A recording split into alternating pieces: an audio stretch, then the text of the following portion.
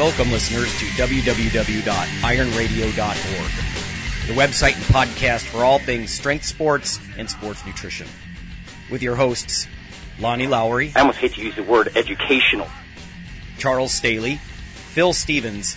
I guess I'm kind of the dark force here. And Rob Fortress Fortney. But there really is no secret. Thanks for listening.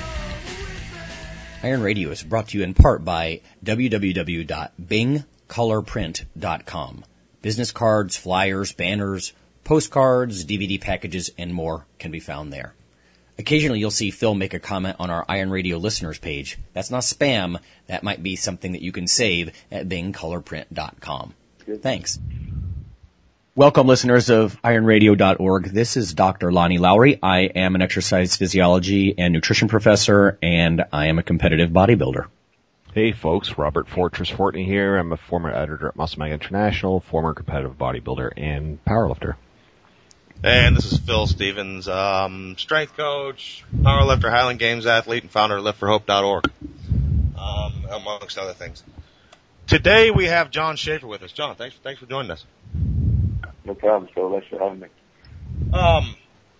John's out in the East Coast. He's been kind of in the field for a while. How did you get your start? Just in training in general, I guess. Let's start there. Yeah, well, really I started, it's actually an interesting story. I started out of my yard, my backyard. There's some kind of pretty legendary photos of the yard, some aerial shots that I took from the house next door, actually, a few years back. I built my yard up pretty cool, just as a place to for myself to train a couple of my friends, and from there, then that's actually where I started training people, was in the backyard, just here and there. People that I would talk to that were interested in training with me and whatnot, based on some ideas that we would discuss, and that's basically where it all started, was from the yard. And then from there I ended up taking on a job, a kind of a personal training gym where I worked for about 10 minutes, and that worked out real well. I was exposed to a handful of clients. One of the first people I had was a female, kind of middle-aged mother of two, and got her to do a pull-up within about 2 weeks, which was unheard of out there. No one, females just didn't do that sort of thing. And next thing we knew, then I had a slew of clients, and ended up leaving that place under less than ideal terms. And when I left, I took like every client that I ever was exposed to with me. So kind of steamrolled from there. I just went from one spot to another. I actually worked out of that client's garage for a little while, and then another garage, and I'm in my third in the series of garages. I'm still in a garage. It's just a bigger industrial space now. So that's pretty much how the whole training thing got started. You had some time in the military as well, and I think like several other people we've had on the call, including myself, you had some pretty drastic injuries, I think. Yeah, I actually broke my neck back in 2002. No. I had a series of injuries. I broke my right tibia about a year in, a little less than a year in to my time. Broke both of my hands at different points while I was in, and but I broke my neck in 2002. That was my big injury, so that was kind of a big deal. I was bounced back quick though. It was I don't remember exact timeline, but it was less than 2 months, and I was back full blown. I broke it on a jump. I was a paratrooper, and I jumped out of a Chinook helicopter and had just a bad jump incident and broke it. And then interestingly enough, my very first jump back after the incident was like the same day of the week, same weather conditions. I mean, you name it. So that was definitely the hardest jump I had to do, was doing it again after breaking my neck under basically the exact same conditions. I mean, everybody was messing with me pretty bad about that one. So Yeah, you fought a tree and kind of the tree won, huh?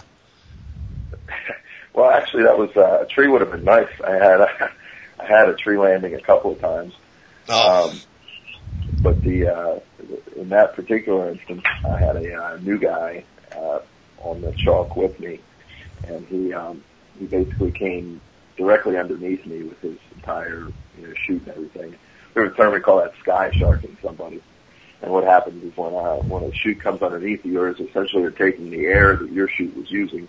Gotcha. So you end up falling, and then you're supposed to do this neat little maneuver where you run, you land basically on their canopy and run off of their canopy and jump and deploy your reserve or whatever. And I hit his canopy, I remember distinctly, which when it's filled with air it feels like concrete. It doesn't feel like a pillow. And then proceeded to hit my reserve, which just kind of dribbled out in front of me. Never really caught in the air. So I was just right above treetop level, and just started free falling pretty bad.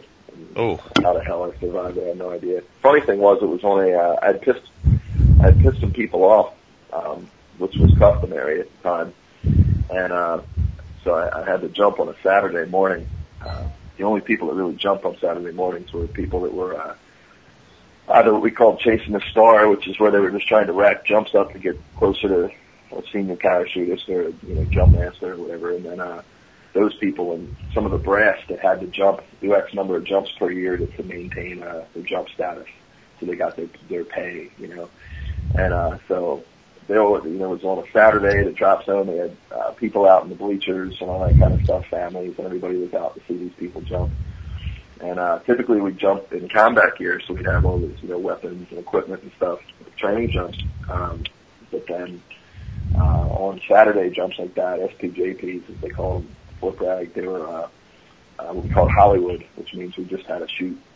So I mean, you couldn't have asked for a smoother, nicer, better jump as far as more fun, less stressful, less equipment type of deal. And of course, that's the one I got real hurt on. And there was, bleachers full of people to watch me plummet to the ground. There was, from what I heard, I mean, I obviously didn't get to see any of that, but there were people that were taking their kids and getting up and running, because they all watched this guy fall to his death. So didn't go over so well. Yeah. Kind of like my little bit of revenge for them making me jump on a Saturday, I guess.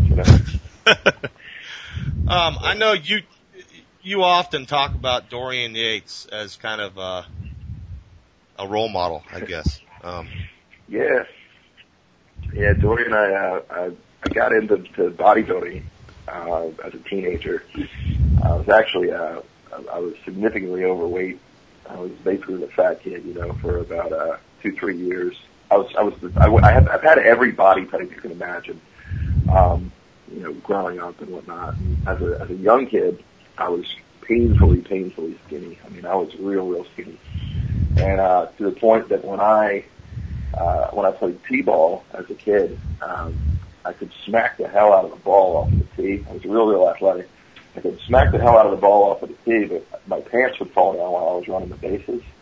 So, I'd hit a ball that was far enough for me to get a home run, but I'd be pulling my pants up the whole time I was running, because they just wouldn't stay up. I was just that thin. So I was the only kid on the team that wore suspenders playing t-ball. And I did, had them over my shirt, over my uniform shirt and all that stuff. All the pictures of me as a kid playing t-ball, I had suspenders on, which is great. But, so I went from that, and then when I stopped, playing sports,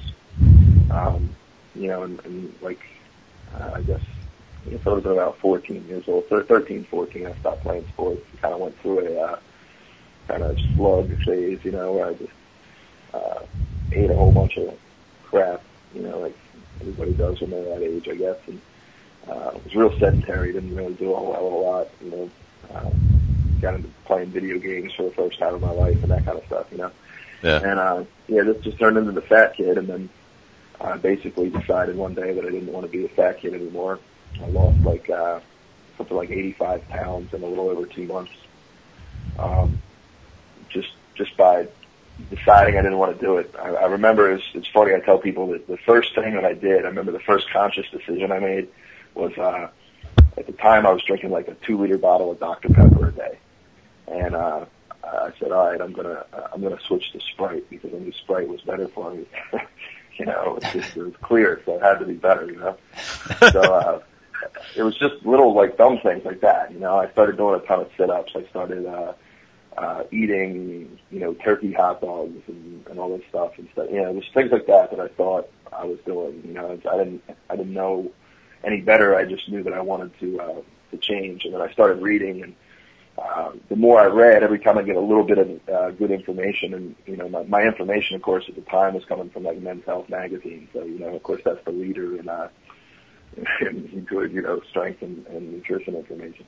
But, so anyway, that's what I got, you know, that was my first kind of exposure, was that magazine, you know, of all things. And then, a friend of mine that I went to school with, was kind of into bodybuilding at the time and took me to the gym once. And, you know, I'd been working out, just doing calisthenic stuff and some weights I had in my room. I actually had a total gym, you know, one of the Chuck Norris things too, which is pretty cool. Another one of my funny stories from that era. But, you know, I just fell in love with the bodybuilding thing as soon as I went, you know, and it just, I went from this kid taking me to the gym with him on a one-day pass to like 2 months later, the same kid was calling me on the phone to ask me questions about bodybuilding because all I did was read about it. And, you know, I read everything I get my hands on, and this is in Dorian's reign, you know, I mean, he was the man at the time, and I just instantly kind of took a liking to Dorian and you know, his style, his approach, and his mentality. And ever since, I mean, Dorian's been a huge, he was like my first role model, I guess you could say, in body, anything that had anything to do with training. You know, Dorian was it, and he still is. And now, you know, years later, it's interesting because I still am a believer in, you know, his style of training, his methods, and more of an intensity approach than a volume approach and that sort of thing. So, you know, it's interesting that, you know, all these years later, I'm not, you know, looking back and saying, man, that was stupid. I can't believe I used to do that stuff. It's like, I feel like I picked a pretty good guy to have as a role model back then, not knowing anything, you know? Yeah. I mean, is it more that, was it, you know, I guess, you know, Dorian's more of a power builder. You know, I mean, it's just, and I mean, I know being around you, I mean, it's, strength is a big part of the game, and being, you know, being able to do something with what you've got, not just looking. Yeah, I mean, it's, at the time, you know, the interesting thing, I'd love to say that that's what it was back then, but it really wasn't. I mean, at the time, all I knew of Dorian was from, you know, the magazines, you know, you're talking about Flex magazine primarily. And, you know, all the pictures of Dorian, he wasn't moving any weight. I mean, if you read, Marty Gallagher's book, The Purposeful Primitive, he talks about how he, you know, he was doing, photo shoots and he'd have 135 pounds in the bar. You know what I mean? He took training real serious. He always had to have his elbow sleeves on, his ratty, like cotton elbow sleeves that were all stained up and stuff. He insisted on having those on in his pictures. And this is when everybody was doing the photos, like in the Daisy Duke shorts and the cut off flannel tees and stuff, you know. It just seemed like when you saw the pictures of Dorian, he wasn't like, you know, he didn't look like he was out of a, you know, different kind of men's magazine, you know what I mean? He just, I don't know, he was one of the few guys at the time, in the magazines. I mean, Phil, you obviously know me. I'm real tattooed. I mean, I don't have a lot of me that isn't tattooed at this point. And, you know, Dorian just had, you know, his tattoos, you know, some tattoos and whatnot. And from what I read, about him back then, of course now I know a lot more about him, but he, came up in like a home for troubled kids or whatever. That's when he started lifting weights and was into punk rock and stuff. So we had some parallels, you know, as at that age, you know, and that's why I guess I kind of took to him. But now, like I say, it's interesting because, like you said, the power building thing and all. It's a lot of the same things that I'm into now. You know, and that's basically how he was, and that was real different, obviously, at that era from the way a lot of people were doing it. So, it was a good fit. You know, without me knowing, it was a good fit back then, and it is now. You know. Well, let's talk about your gym. Yeah. It seemed to you went from nowhere to like everybody talking about you in the matter of like maybe a day. Yeah. Yeah, that's pretty much what happened. That's how it happened. Obviously, the thing that got my name out there, I guess on a large scale, was I wrote a blog post on my site when I resigned. I was one of the first CrossFit affiliates in Pennsylvania back when there was, you know, a few hundred affiliates or whatever, 100 affiliates, however many there were at the time. And like I said, I started in my backyard, and you know, I got out of the bodybuilding thing. When I came out of the Army, I started bodybuilding again. When I got kind of burnt out on that after a year or so. I just didn't really want to compete as a bodybuilder. And you know, a friend of mine, Boney, who we mess with incessantly, I have since 7th grade, we torment this kid, but he was competing as a bodybuilder, and I was training with him and training him and you know, helping him, you know, get ready for his shows and whatnot. And I just didn't have the desire to compete. You know, there was one show particularly that I was going to do, and I just didn't want to do it. I don't know. I just couldn't get fired up about it. And I had a lull. I had about a year that I just kind of just messed around. I didn't even really train, you know, all that intensely with anything. And then I kind of missed training how I did in the military. So you know, I wanted to get back into doing some of that kind of stuff. And I built a log out of 6-inch PVC pipe filled with stone, and Boney and I actually would go in the morning and go for runs with that, and do a lot of calisthenic stuff, push-ups, you know, pull-ups, all that kind of stuff. We got into kettlebells and all that kind of stuff. So basically, the first time that I found out about CrossFit, the first I was exposed to it, I remember reading a book. It was actually one of Pavel's books. I did the RKC thing and all years back, and read one of his books, and there was a picture in it. It was somebody who was talking about CrossFit.com. So I looked it up, and the site was, you know, drastically different back then. But so anyway, the stuff that they were talking about doing, you know, I was like, wow, this is a lot like what you know we've been doing back here in the yard, you know. And so they had an event out here on the East Coast. I think it was their first East Coast event. I went out and met them, and I say them. I met Greg Glassman and those people, and you know, talked to him, and I decided I kind of, you know, I think this is a pretty decent thing to get associated with. And at the time, you know, I got put in the stuff for the affiliation, and I got the affiliation. I thought it was pretty cool, and you know, it was CrossFit Grayskull, that's what I called it. And CrossFit Grayskull was my backyard, you know, and I didn't really plan to do much with the name. It was just, you know, something that we had done just to kind of legitimize what I had going on back here in the yard. And the idea was to join up with these like-minded people, you know. And everybody I had met at the time seemed pretty cool. And then, you know, I was involved with that organization. I actually worked for their headquarters staff at one point for the seminars, and got to know a lot of people in that world. And it just seemed like as I got deeper into it, as the thing started to grow, I basically watched it like blow up big time. And with that just came this you know, aggressive decline of quality across the board. And just watched so many people come into the thing, and so many people and so many gyms were doing things that I just didn't want to have any part of. And it got to the point rapidly that you know, it was something where people would say, you know, oh, you know, my cousin does CrossFit, or you know, I know a guy that does this or does that. And it was like instantly you were on the same, you were peer level with these people no matter what you did, you know.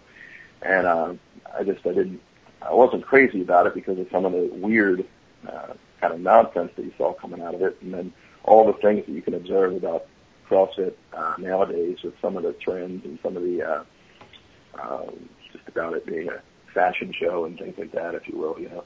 That all started really coming out, and then I got to the point where, you know, I wasn't being taken seriously by a lot of the crowds of people that I wanted to be, largely because of my association with them. And really, I didn't have anything other than an association by name with them, because none of the things that were going on with what I was doing in the gym, method-wise, really even looked like what they were doing. In fact, I used to get complaints all the time from people that said, I was an asshole or whatever, and that what I was doing wasn't CrossFit. And I was like, well, okay, and I guess I'm not doing CrossFit over here.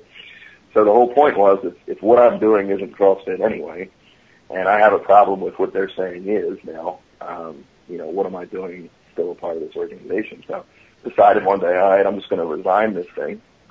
And I did. And then I had met enough people in that world that for about 2 weeks I got, a ton of emails and phone calls from people asking me why I did it, like, why did you leave?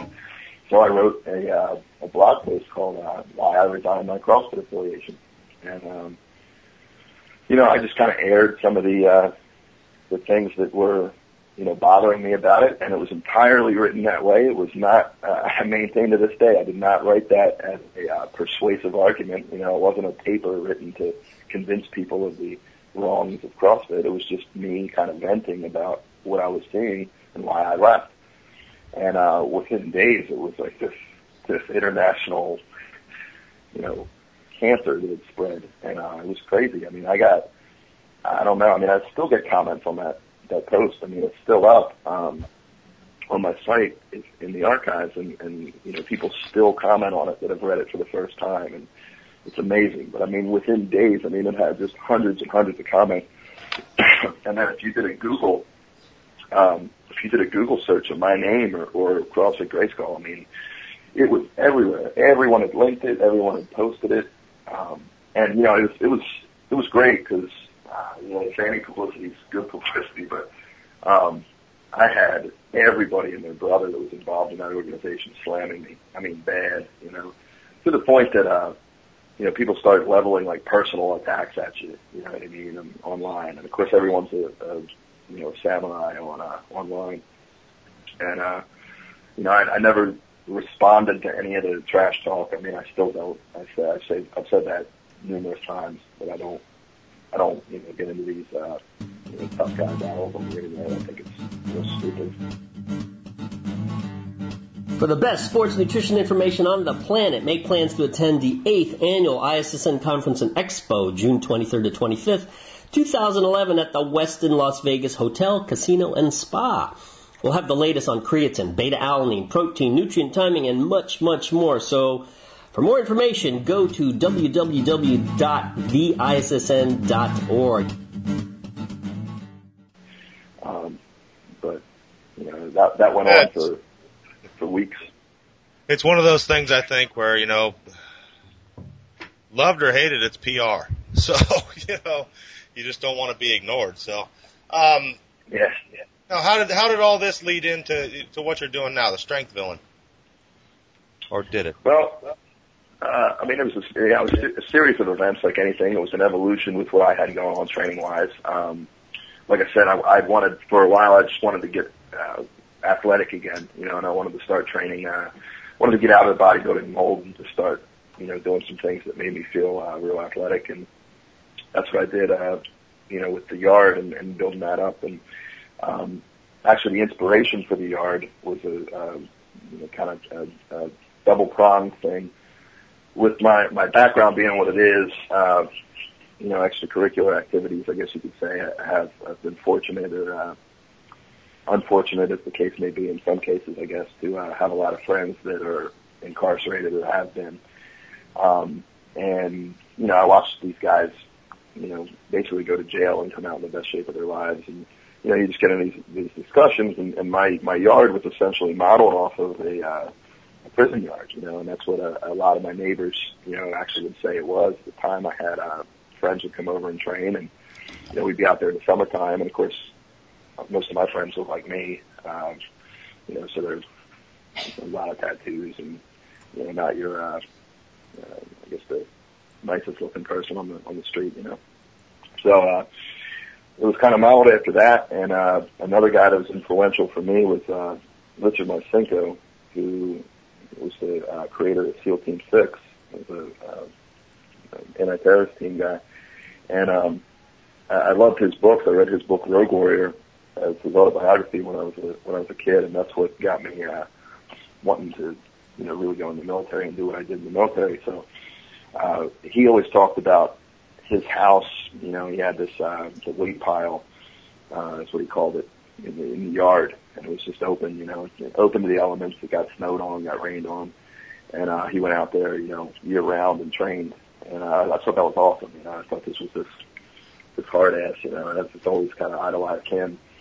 And he was actually in prison for like a year, and he talked about not being messed with the entire time. He went out in the yard in his PT shorts, like the short shorts, and regardless of the temperature, and trained. And I just that stuck with me.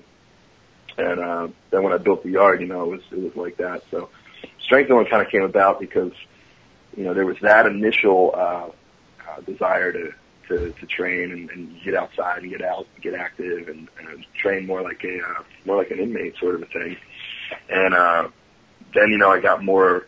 I had a resurgence of the bodybuilding type stuff. I got real into strength training in terms of wanting to get real strong. I'd always been athletic. I'd always been good at doing things that required a lot of effort. But even when I was bodybuilding, I was never all that strong during that time. So I kind of got into powerlifting and got into just wanting to focus on getting as strong as I could get. And I gained a whole lot of weight. In that time, I went from being about 175 pounds to I topped out around 250. And a little bit lighter than that now. I'm right around the 230 mark now. But, you're talking about a 75-pound gain that essentially happened within a year, a little over a year. So, I mean, that kind of occurred, and then there was almost a full circle kind of thing coming back. That's where I'm at now, is I've kind of come back more to the roots of the Grayskull thing, which is, being athletic and all these things as well, and more of the high frequency training and that kind of stuff, and in terms of the bodyweight exercises and all, more like the inmate type stuff. So that was how that came about. And then Strength Villain was I obviously was associated with Mark Rippetoe and Starting Strength for a little while. Rip was a big influence on me when I met him. I mean, he was kind of met him at exactly the right time in my life. Of course, he always talks about people growing and getting strong, and that's kind of what I was wanting to do when I met him, and I just kind of ran with it and kept him as a contact, and we became good friends during that time, and so I ended up doing a Q&A for him later on his website. It started out as a nutrition thing. We had become good friends. I ended up being part of his staff and teaching seminars with him and all. And, he recognized early on that I knew what I was talking about when it came to diet stuff, which honestly, it largely comes from my bodybuilding background, just simple, basic nutrition stuff that for most of the novice type people that were interested in his material, it was huge, the impact that it could have. So I ended up doing that Q&A, and then, we ended up going our separate ways, Rip and I needed a place basically to do my website, and I needed a place to do my my Q&A because I had a lot of followers at that point, and I didn't want to just abandon anything. So basically, there were some people that suggested that I had basically been planning to do that for a while, to do Strength Villain, and it really wasn't the case. I remember I had a conversation with Rip, and that was basically I wasn't going to host my Q&A on his site anymore.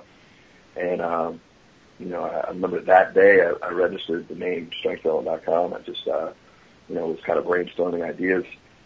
And they were all in that kind of theme, and registered the name, and then 3 days later we launched the site.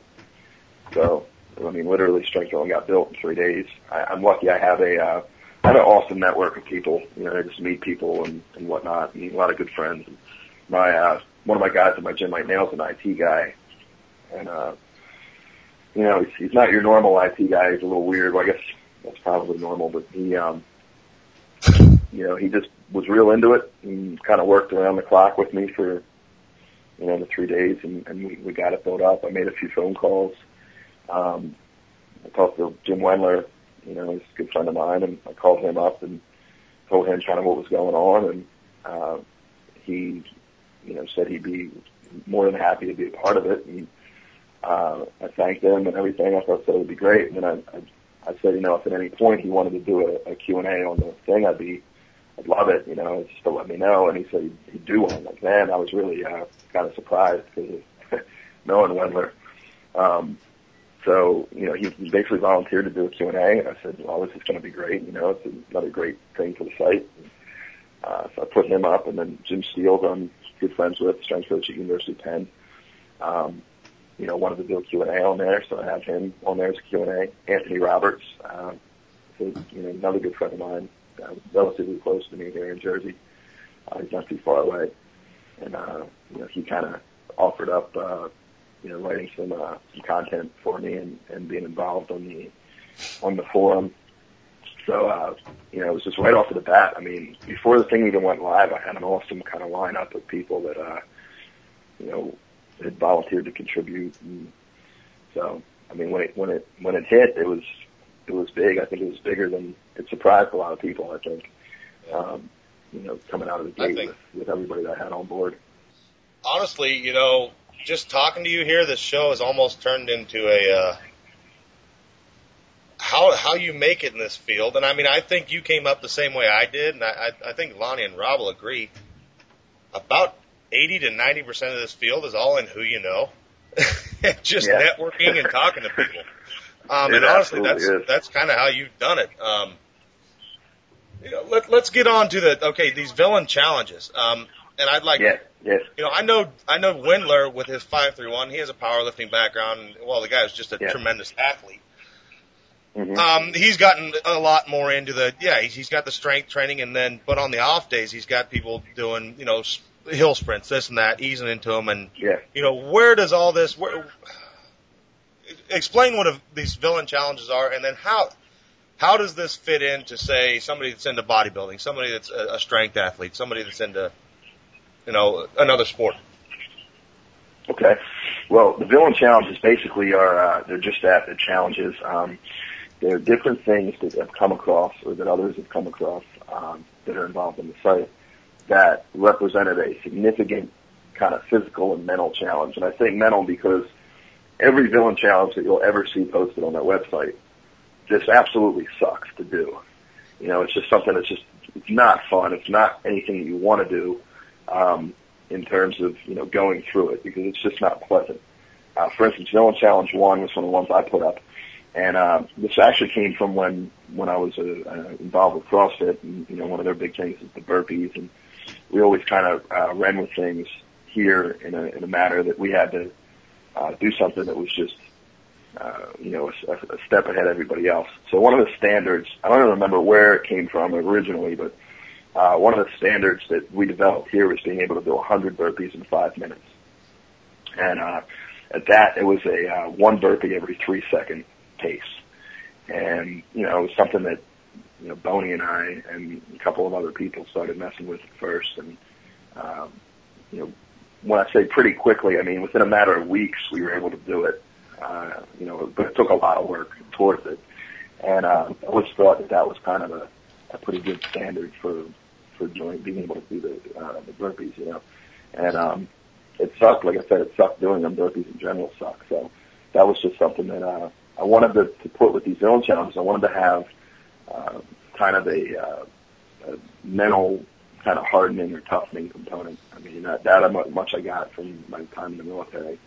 And I really believe that, it takes, you learn a lot about yourself by doing something that sucks real bad, And, so that was, Villain Challenge 1 was the burpees. Villain Challenge 2 was one that, Jim Steele put up that both of us had messed around with, both ourselves and with other people that we trained.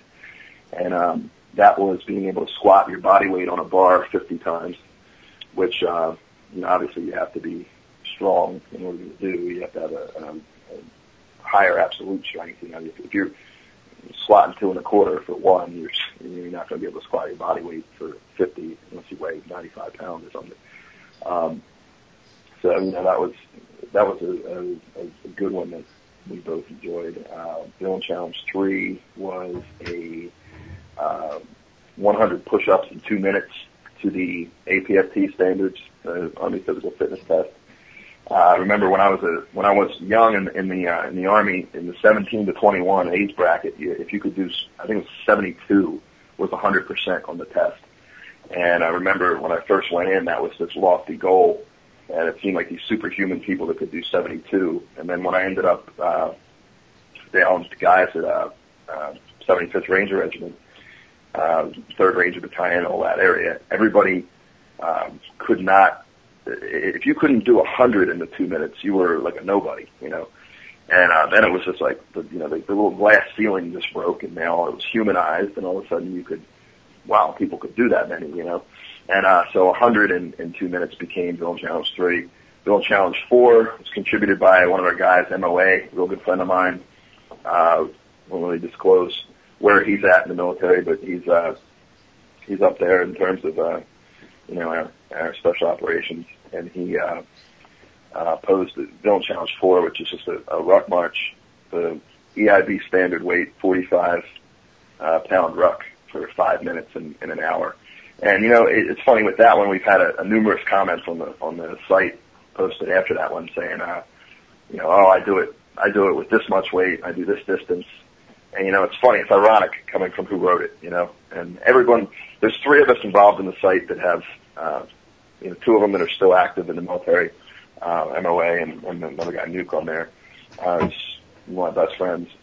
And of course myself, with my background, which I don't get on too much as far as the military stuff goes, but all 3 of us have done a hell of a lot more than 5 miles with a hell of a lot more weight. It wasn't the point. The point isn't this is this, ultimate death march standard. It was just that this is a taste of something that sucks, pretty bad. So for the average person, doing that is not going to be easy, and they're going to get a wake-up call the first time they go out and try and do 2 miles, So the Villain Challenges are all designed so that my idea was if someone can knock out all of these challenges, and I firmly believe that, you can train for and essentially beat all of these challenges kind of at the same time, if it's done right. In fact, there's an article in a program that's being written right now called the VC Stud Program 1 that is exactly that. It's a program designed. This is how I would approach tackling all these at the same time, kind of a deal. Training for all these at the same time. The idea being that when you can knock out the Villain Challenges, you're going to be a pretty bad dude in terms of being a pretty capable, well-rounded guy. And obviously there's more to come. But, you mentioned that for a bodybuilder or someone like that. Anyone can do these. I said with the first Villain Challenge, there's a theme with the ones that I put up. The ones I put up, I think about, a good friend of mine, like I said, was incarcerated in a 12-by-8 cell and did some amazing things in that cell as far as fitness, so it's like, I don't really buy into or listen to what people say about, not being able to do this because they don't have equipment or they don't have this or they don't have that. So all the Villain Challenges that I put up are pretty much going to be things, bodyweight things you can do no matter what, like the burpee one, like the push-up one, that kind of a thing. So, they were real simple like that. I said with the burpees is if once you get to the point where you can do 100 burpees in 5 minutes, your lungs, your cardiovascular, cardiorespiratory type of deal is going to be a hell of a lot better than it was before you could, and same with body composition. It's one of these things. Obviously, one of the things I do is consulting with people and consulting with people on diet and helping them, get leaned out and that kind of stuff. But at the same time, I don't ignore the fact that if someone, because I've seen it too many times and I've done it myself before I really knew what the hell I was doing, if someone's just real active and bust their ass and does a whole lot of work, the body composition's going to change too. It's going to change that way, kind of regardless of what's going on diet-wise. So, that's like I say, Villain Challenge 1, this person conquers that. They have these iron lungs and, their body composition's better, you know. So that much, I've gotten some people that aren't necessarily into the whole broad spectrum kind of training like an athlete, whatever you want to call it, type of fitness that are more bodybuilding oriented, that just kind of take that one on, you know, and maybe not. It's not something you're going to do, you know. A serious competitor isn't going to necessarily be looking at doing that pre-contest on a diet and all that kind of stuff. But I found that a lot of people, even in the bodybuilding thing, you know, they like feeling like an athlete. They like feeling athletic, you know what I mean? And the Villain Challenges provide a little bit of that. And I think that, you know, you can kind of buy in wherever you want, you know. And so I feel like people in sports or people in whatever, it's exactly that. It's a challenge. It's no different than going in on a max effort day, like in your case, Phil. And just, you know, you have something lined up for that day, but you're in a good gym with a good vibe and a lot of people training, and all of a sudden it turns into a contest where everyone's doing, you know, the same lift. Everybody's just a pissing match that day. You know, I mean, that's what it is. You know? Yeah, exactly. And I think, you know, one of the great things you just touched on, it's one thing I preach to people, and it's much better. It's just a lot healthier to concentrate on, you know, if you give a client or yourself something to achieve, you know, if I deadlift 700 pounds, I'm going to look like I can deadlift 700 pounds. You know, Absolutely. And that's one thing I totally preach to people is like, you know, you get this, well, I just want to look like, you know, this MMA fighter. Well, it's like, well, why don't you train like them? You know, if you aim to perform like them, there's a real good chance you're gonna look like it. Exactly. And it's just a way to put the cart, you know, behind the horse, instead of people are always thinking about how they look, and they're looking at the end instead of, you know, it's an ends to a means. Get into the frequency thing. You know, we were chatting about this a bit, you know, and like you were saying, you know, when you're your buddy was in the prison cell or whatnot, there's no one that telling him that he can't do chin-ups today just because he did them yesterday, or the mailman analogy you had. Yeah, the mailman thing was kind of my favorite, and this came about. I was talking to some people at an event, and one of the things that you know, you hear a lot is that, you know, we have a finite recovery capacity as humans, and that's of course true. I mean, you know, overtraining is a real thing. It does exist. You know, it's not a myth. I realize that. But one of the things that I always say is that I don't believe that overtraining is nearly the problem that undertraining is. You know, I think that most people are undertrained, not overtrained. And I think that, you know, recovery capacity may be finite, but I feel that your ability to handle a greater workload is a trainable, conditionable type thing. You know, and so basically, the mailman analogy is simple. I was talking to some people at an event, and I'm being purposely vague about the context here, but one of the guys at the event was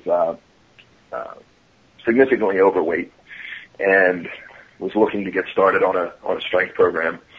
And, you know, the program was a 3-day strength training type of thing. And he was talking about things he could do to kind of accelerate fat loss or have an emphasis on fat loss. And I said about walking, I said, you know, just walking is just still one of the, you know, the low intensity work and the fasted in the morning is still in use by, you know, tons of bodybuilders. You don't see bodybuilders doing CrossFit to get lean for a show. That's something I always tell people. So, you know, that old approach still works real well. So anyway, I told this guy just basically get out in the morning and go for a walk his dog, 20, 30 minutes, whatever. I mean, we're talking about somebody significantly overweight. This guy gets out and does anything, he's going to see some result, you know. And I've made some dietary recommendations for him and whatnot, some simple stuff. And it was kind of a touchy issue, and it was kind of like, you know, that there was all this argument posed from different people that you know, we'd really be dipping into his ability to recover for the week, you know, by having him walk. And it just kind of, it was just kind of crazy to me that here I'm talking about this guy getting out and going for a walk, and people are concerned about it, you know, really, really, you know, putting a big wrench in the situation on his recovery. And I said, well, what if he was a mailman? I mean, I live in a Philadelphia suburb out here. Mailmen around here, I don't know, what do they walk, 10 miles a day, something like that? I mean, put a pedometer on one of those guys, so if a mailman came to me and said he wanted to strength train, am I supposed to tell this guy, like, no, you can't strength train because you walk too much? Like, no, it doesn't. I mean, he's a mailman. He's going to come in, he's going to strength train, he's going to get stronger, he's going to grow some muscle. It's just that walking that he does daily is part of what he does daily. Now, we might need to, adjust calories or this or that or whatever the case may be. But the whole point is he's used to doing that. If someone who's previously sat on their ass all day gets up and goes and walks 10 miles, I mean, they're just going to be hurting, period. Like, their feet are going to hurt, they're going to be sore, they're going to feel like they did something. The mailman's not, because he does it every day. And that's kind of the conditioning type of thing, and using the conditioning in a little different sense here. It's just, if you get used to doing something, you get acclimated to that being your day-to-day thing. You take a guy that does a manual labor guy, a guy that's chipping concrete all day long. I got a whole bunch of my good friends actually right now in the union, and that's what they do. They break concrete all day long. And then they go and train, and you get somebody that works in an office, sits at a desk all day long, and they're seriously concerned that if they go for a recreational bike ride around the neighborhood with their wife, that's going to, jack up their squat workouts for the week.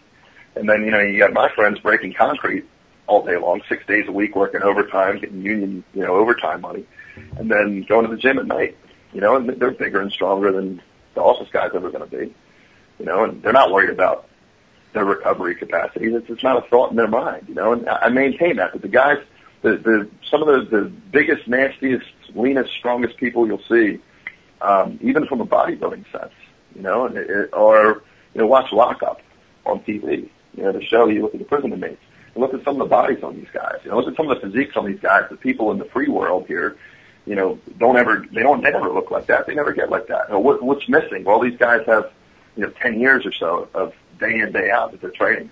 Just consistency. It's not the food. You know what I mean? And people say, oh, they get drugs in jail. Well, not everybody in jail is on drugs. It's just silly. I mean, what do you think drugs are going to go for in jail? Price-wise, So it's just, how hot of a commodity are they going to be? Not everybody is doing it. So the whole point is, these guys, like you said, guys not going to say to another guy, like, you can't do your chin-ups today, man. You did those yesterday. You're going to overtrain. You need to recover. You got to wait a week before you can do gyms again. Like, it doesn't work that way. And you look at these guys who just, when I say don't know any better, they haven't been crippled and paralyzed by the internet and by all this shit that's out there, about training and overtraining and all this stuff. And they just train. And what happens? Well, they end up, bigger and stronger and better than everybody. So, that's the high frequency things kind of built into, the stuff that I do. People here, do chin-ups every single day. We have one day I'll have people like a Sunday. It's usually Sunday. It just works that way. Where you don't do anything. But, most anyone that I train or have any like direct, work with, they're doing something daily. And if you're starting out and you're deconditioned, okay, it's not going to be anything crazy. They might do, I have a girl in the gym right now that does, sets of 5 burpees. And, she came in, kind of overweight and was doing some great things. Just lost a ton of body fat. Just doing amazing. She's lost over 30 pounds in the last couple of weeks. And, she does sets of 5 burpees, trying to make that 3 second per burpee pace. She does that, 3 sets of 5 at night. And it keeps her psyched, it keeps her motivated. She's getting the times down. And, she's progressing like crazy on her strength training, So it's just, I only believe so much when someone starts telling me about how much of your recovery you're eating up by going for a walk, or, God forbid somebody wants to, go run a mile, once a week as a power lifter, it's just not that detrimental to your overall, big picture. It's just really not, if you're trying to set a IPF world record, you're in the middle of a, intense, build up to that and training cycle to that. Yeah, you're probably not going to be doing a whole bunch of, supplemental type conditioning work. Yeah, absolutely. I understand that. If you're trying to make it into the Olympics for weightlifting, well, you're probably going to be focused on just that, right? But for most people that I deal with, and, the overwhelming majority of the population of people that train with weights, that's not them. You know what I mean? So, I don't really think that, doing one thing and one thing only. It probably just boils down to, like you're saying, I mean, a lot of it's paralysis from analysis by all the information on the internet now. And the average person reading what the elite does and thinking, I need to do that. Absolutely. Like you're saying, there's a big difference in me trying to, 4 weeks from now, I'm going to go and try and lift 800 pounds off the ground with me and chalk on my hands. So I'm not going out, and I'm not going to go out and run 2 to 3 miles right now. But no, absolutely not. If you look at athletes across the board, and I guarantee everybody here on this show does it, even on days we're not training, we are doing something to better ourselves for our sport.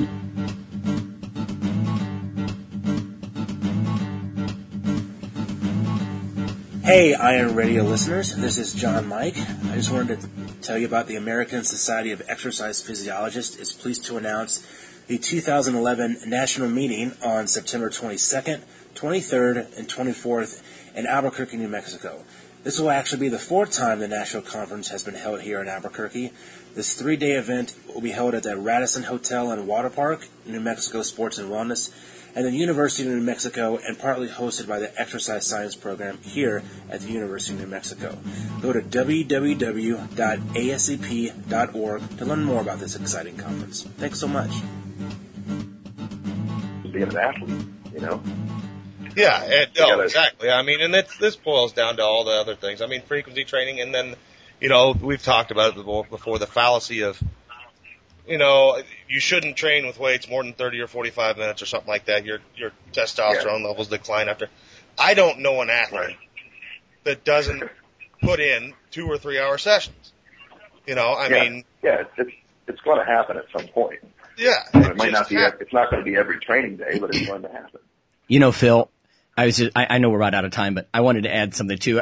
There's a girl at my gym, as you guys are talking about sort of frequency and volume and whatnot, and she doesn't know it, but she is on the right track. She shows up and she's heavy, really heavy.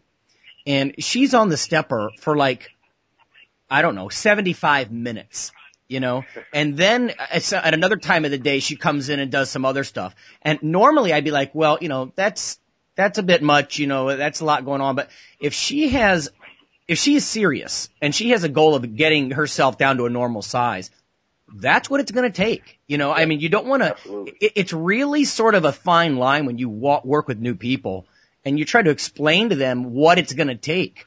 But I couldn't agree more when you said stuff like, lift 3 times a week and tweak your diet. Well, good luck with that. Because if you're not already about 8% fat, you're not going to see a whole lot go up or down. Yeah, exactly. There's a huge volume. I mean, look at these fitness girls who do this kind of stuff. Crazy. Now, I know some people may say, oh, well, they're, exercise bulimics or, they're obsessive. Well, I think there's a little bit of obsessiveness for any kind of dramatic physical change. Oh, yeah. And you do, right now I'm trying to get lean. What am I doing? 60, 75 minutes every morning walking, just like we were talking about. There's no recovery issues with it.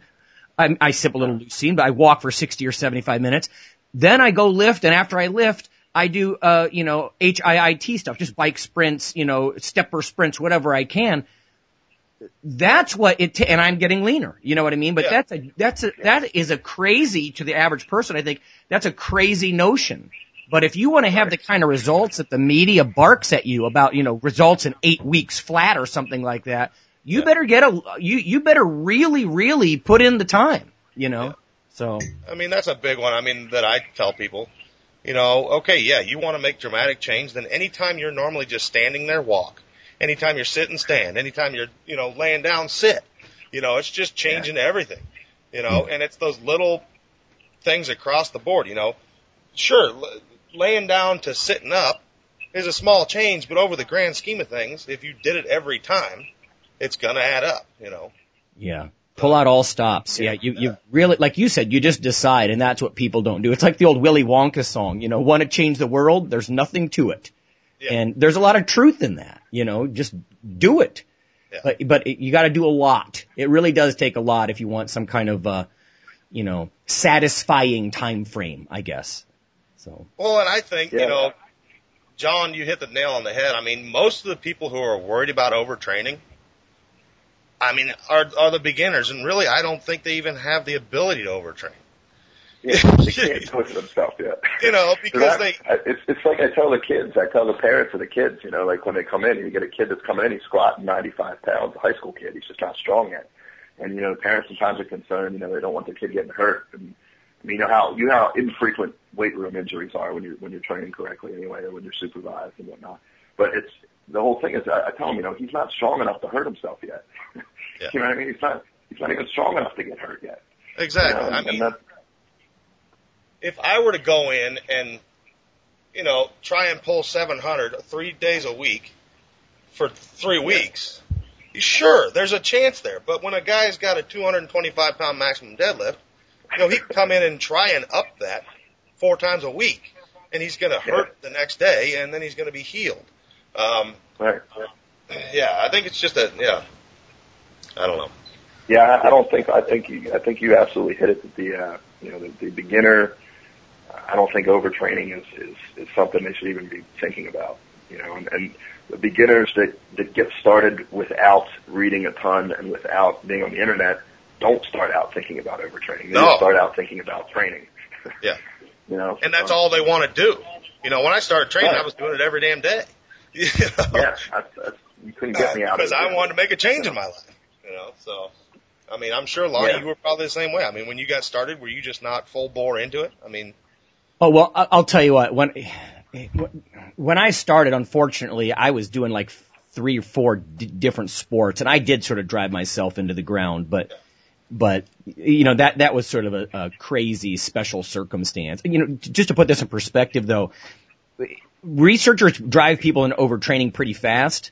But here's how they do it. Like if you look at Andy Fry's work and that kind of stuff, he's an overtraining specialist. They have them do 10 1-rep maxes in the bench press every day for a week. 10 max singles every day for a week. That's how so realistically, you could fry a beginner. But who in their right mind is going to do that unless a researcher has a cattle prod in his ass? You know what I mean? Yeah. So. Nobody's doing that. Right. So, so it goes back to our point, it's sort of self-limiting. People aren't going to do that when they're starting out. So. Yeah. Well, I think that's good stuff. Where you want to shoot off your website so people can find you, John? Yeah. Strengthvillain.com. Strengthvillain.com is the new site. We have a forum on there. It's really, we got we've been up for a couple of weeks. I think we have about 400 members on there now, close to 400 members. There's a lot of communication on there daily. The website itself, Strength Villain, we got new article up every couple of days at least. The Villain challenges are on there. A lot of things like that. It's also, I do consulting, which I mentioned. I consult with people. A lot of my consult people are, brand new people, but also people that have been training for years and just haven't really gotten what they wanted out of their training yet. And I've done. I guess I didn't run the hard figures, but I've done close to 1,000 at this point of these consults over the past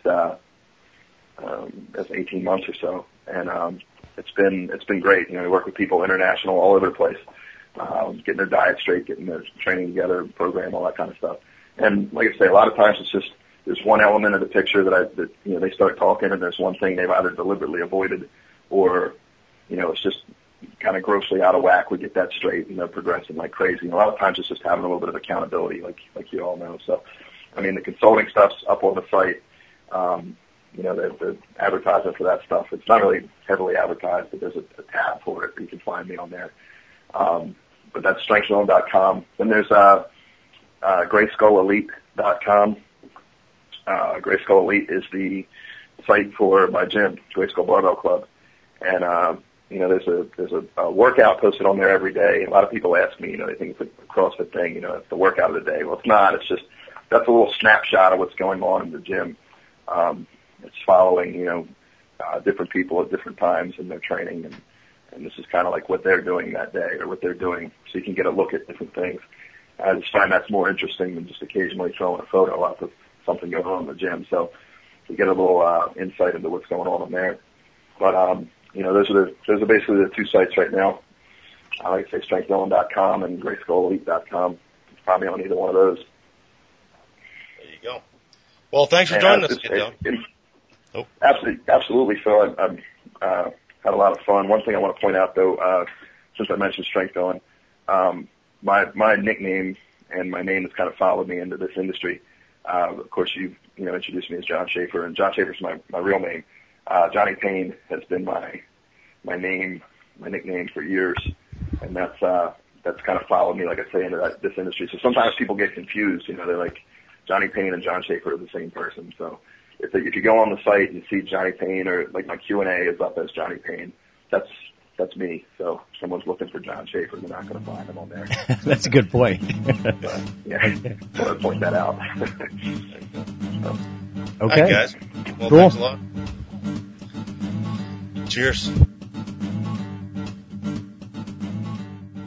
Iron Radio is accepting donations. If you like Iron Radio, if you like what we do, the education, interviewing industry personalities, or many of the pro bodybuilders or coaches that we've had in the past, please just click on the donate button at www.ironradio.org and make a donation. We've had some great donations from people that have kept us going. Thank you so much. So please visit the website, click on the donation button, or if you like, and it's a similar situation, buy some Iron Radio cool stuff. We've got T-shirts and mugs and things like that, and those things help support the site and keep us on the air. The Iron Radio podcast and all of the audio on ironradio.org is for informational purposes only. If you're interested in starting a diet or exercise program, it's important to check with your physician. Also seek the help of registered dietitians, athletic trainers, and qualified exercise physiologists in order to make the progress that you need.